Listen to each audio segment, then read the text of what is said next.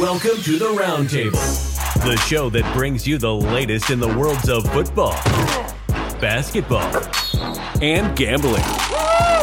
Now, let's get to it. Here are your hosts, Brad Wakai and Tyson Gentry. Welcome into the Roundtable. I'm Brad Wakai. That is Tyson Gentry. We got to do a little bonus pod today because your man, LeBron James, broke the all-time NBA scoring record last night on February 7th of 2023. And he's now, I can't even believe it, man, has scored the most points in the history of the NBA. It's truly remarkable. And this record's about to get nuked. Like this thing, it's a really cool moment, and it was awesome because this Kareem record stood forever. And when we were growing up, right after school, you get home, throw on part in the interruption, and it's like this is one of the untouchable records they would always talk about. And LeBron's about to put this thing 3,000. He might finish 4,000 points above everybody else. And then when you factor in his playoff points, it's insane. And okay, he shot more free throws, he shot more threes. He's played 120 less games. He's not a scorer. He just happens to be the most efficient at putting a ball in a hoop pretty much has ever played the game. And so I don't really know what that makes him. I think that the not a scorer thing is that dead? Can we finally just be like, all right, he's averaging 27 and he's averaging 30 now at 38 years old. What do you call that? Well, I call it greatness, first and foremost. And you and I have had our battles and our disagreements about LeBron James. And I've come around to the fact that I think what I wanted people to do with Tom Brady, and people are just relentlessly hating on him, like, yo, well, you just got to appreciate like what you're witnessing. And that's where I've come with LeBron James. And I still, I'm not the biggest LeBron fan. Like I'll never probably be like the biggest LeBron James fan, but you can't fucking disagree with this dude is just one of the greatest players that's ever graced the earth, that's ever laced him up and played basketball. And I was thinking about this. I was doing some reflecting last night, just about, we got to watch his entire career, Tyson. Yep. Like, so I was born in 96. You were born in 96. We legitimately got to see him come in the NBA. Yeah, like when he was drafted, we were 7. Like you can remember that. Like I remember the Lakers championships with Kobe and Shaq in 2000s, and I was fucking in early 2000s. I was 5 years old. I remember LeBron coming in. It was like this whole thing. We got to witness this guy become, with all these expectations, chosen one tattooed on his back, nicknamed the King. He's supposed to be the next one, the NBA's next great. And through all of that, he exceeded those expectations. And that's what I think is truly the most remarkable thing about LeBron James. And I think that's the most remarkable thing about the hate that he gets is like, talk about moving the goalposts. It's like, okay, he can't do this. And then when he does it, people are like, well, Jordan did it better. He can't do this. And then he does it. And then we keep having these conversations where nobody stopped once to think like, hey, holy shit, this guy's better at all of these things that are required on a basketball court than just about anybody to ever live. Bob Costas said when LeBron was 18 that if he wasn't a first ballot unanimous Hall of Famer, he'd be a bust. And he wasn't lying. That was the hype. They sold season tickets to St. Vincent St. Mary's when he was in high school. How insane is that? They had season ticket holders to watch a high school basketball team. And then all he does is come in and from Jump Street essentially be one of the 10, was he probably top 15, top 20, his rookie year, he's an all-star. And then from then on, it was like, is he the best player in the league? And then it was no question. And he's 38 years old now, and he can't drag a pile of garbage to the top of the heap like he used to be able to. But he's putting up numbers just the same. Effort isn't there quite as much, but who cares about that right now? It's about him breaking the record.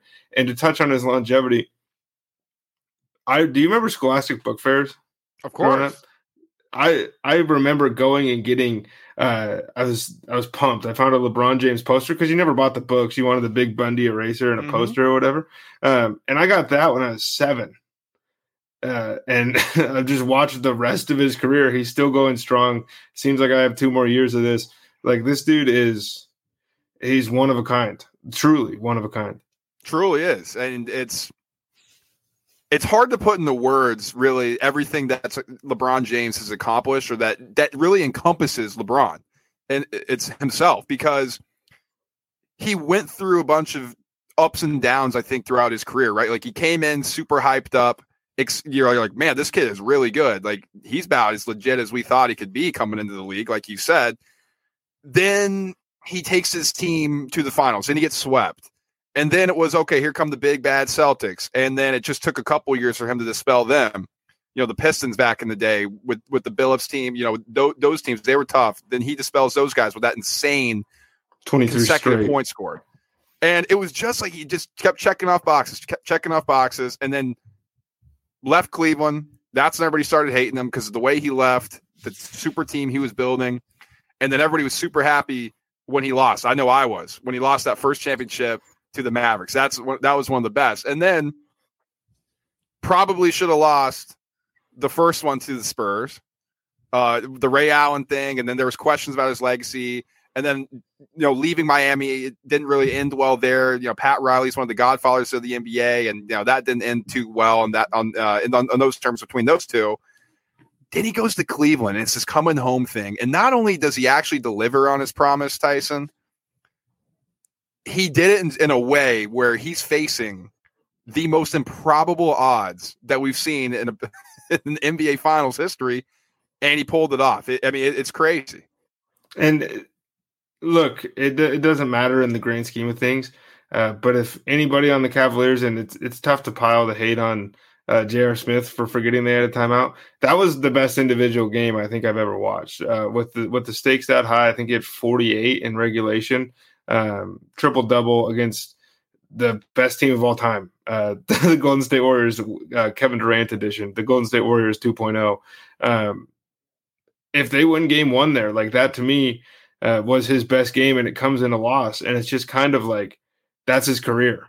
Like he does all these crazy things, things that should be impossible, things that people should appreciate. And then it just turns into like he lost, and it's really through no fault of his own. The biggest issue I've had with the LeBron's a choker, blah, blah, blah stuff. Yeah, the 2011 series was bad, but if he wasn't so good immediately, those teams would have had to do more to build around him, and then he might have been able to actually win a title or two. His first stint in Cleveland, he just said hey, hop on my back, and all of a sudden we know Boobie Gibson, right? We know all these guys' names that we've never heard before. The dude, and he's still doing it, man. It doesn't make any sense. Yeah, and just the longevity of it all, it's just so impressive. How old he is right now in terms of NBA years, and just I'm just going to go out and score 38 tonight and break a record because everybody's here. All the celebs, all his friends. His family. You see at halftime when he was talking to his kids? He's like, I need 16, 8 a quarter. Yeah. And then Bronny said, go get it. And he said, all right, I go get it. And then he just goes, puts 20 up in the third quarter. He's still at that level where he can just decide, I'm going to score 16 points this quarter. And the Thunder suck. And as an aside, I guess we both are in agreement. This Thunder team is super fun. Yeah, I love them. And even this game, this comes in a loss, right? It's just the dude, course, he can't win for losing, or can't lose for whatever the saying is.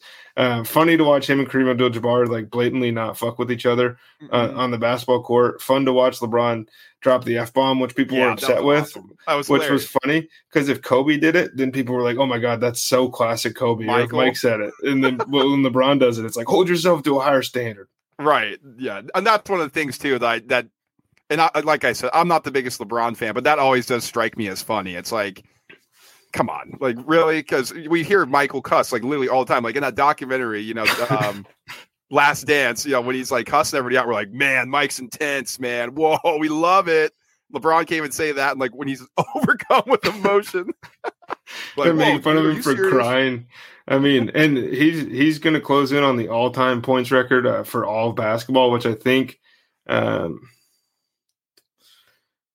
has it? It's a Brazilian guy, but he played all Oscar something. He played all club games, right? And so the dude is unreal. Whatever your definition of greatness is, he meets it, whether you want to admit it or not. You don't have to think he's the best basketball player of all time, but there is no debate. He has scored the most points in the history of the NBA, and he's done it in his way.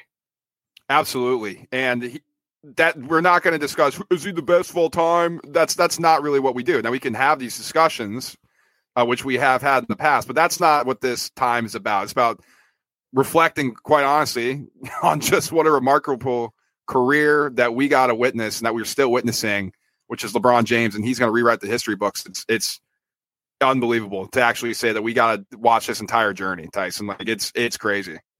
And if you're in sports media and you use this as an excuse to have the Jordan LeBron debate, you're a bum. Oh, they're going to do you're it. Dude, of course, like you're Nick Wrights, the Skip Baylesses, like you're a scrub. It's find something else to talk about. You don't have anything else to talk about. Nobody cares about anything else you talk about because you're not interesting. Because you don't watch the games. Because you don't have actual analysis to put forward. So then you have to beat a dead horse, man. And this thing is, we've been having the same debate since 2010. At what point do we just go, wow, so it's been 12 years we've been talking about this. We should move on. Right.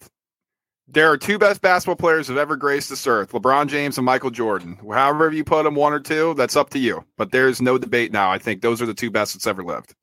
You just pissed off our 85-year-old listeners for sure. 100%.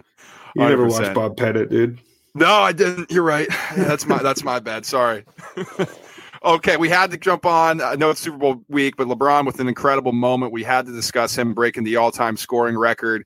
If you are ready for the Super Bowl, we did a podcast earlier in the week on the exotic plays, and we just did one late in the week discussing all the player props that we're getting into and who we think is going to win the big game. Spoiler alert, we think it's the team from Philly, but go check it out. We appreciate you watching. We'll talk to you guys soon. Peace. Thanks for listening to The Round Table. Be sure to subscribe wherever you listen to podcasts. While you're there, please rate and review so others find out about the show.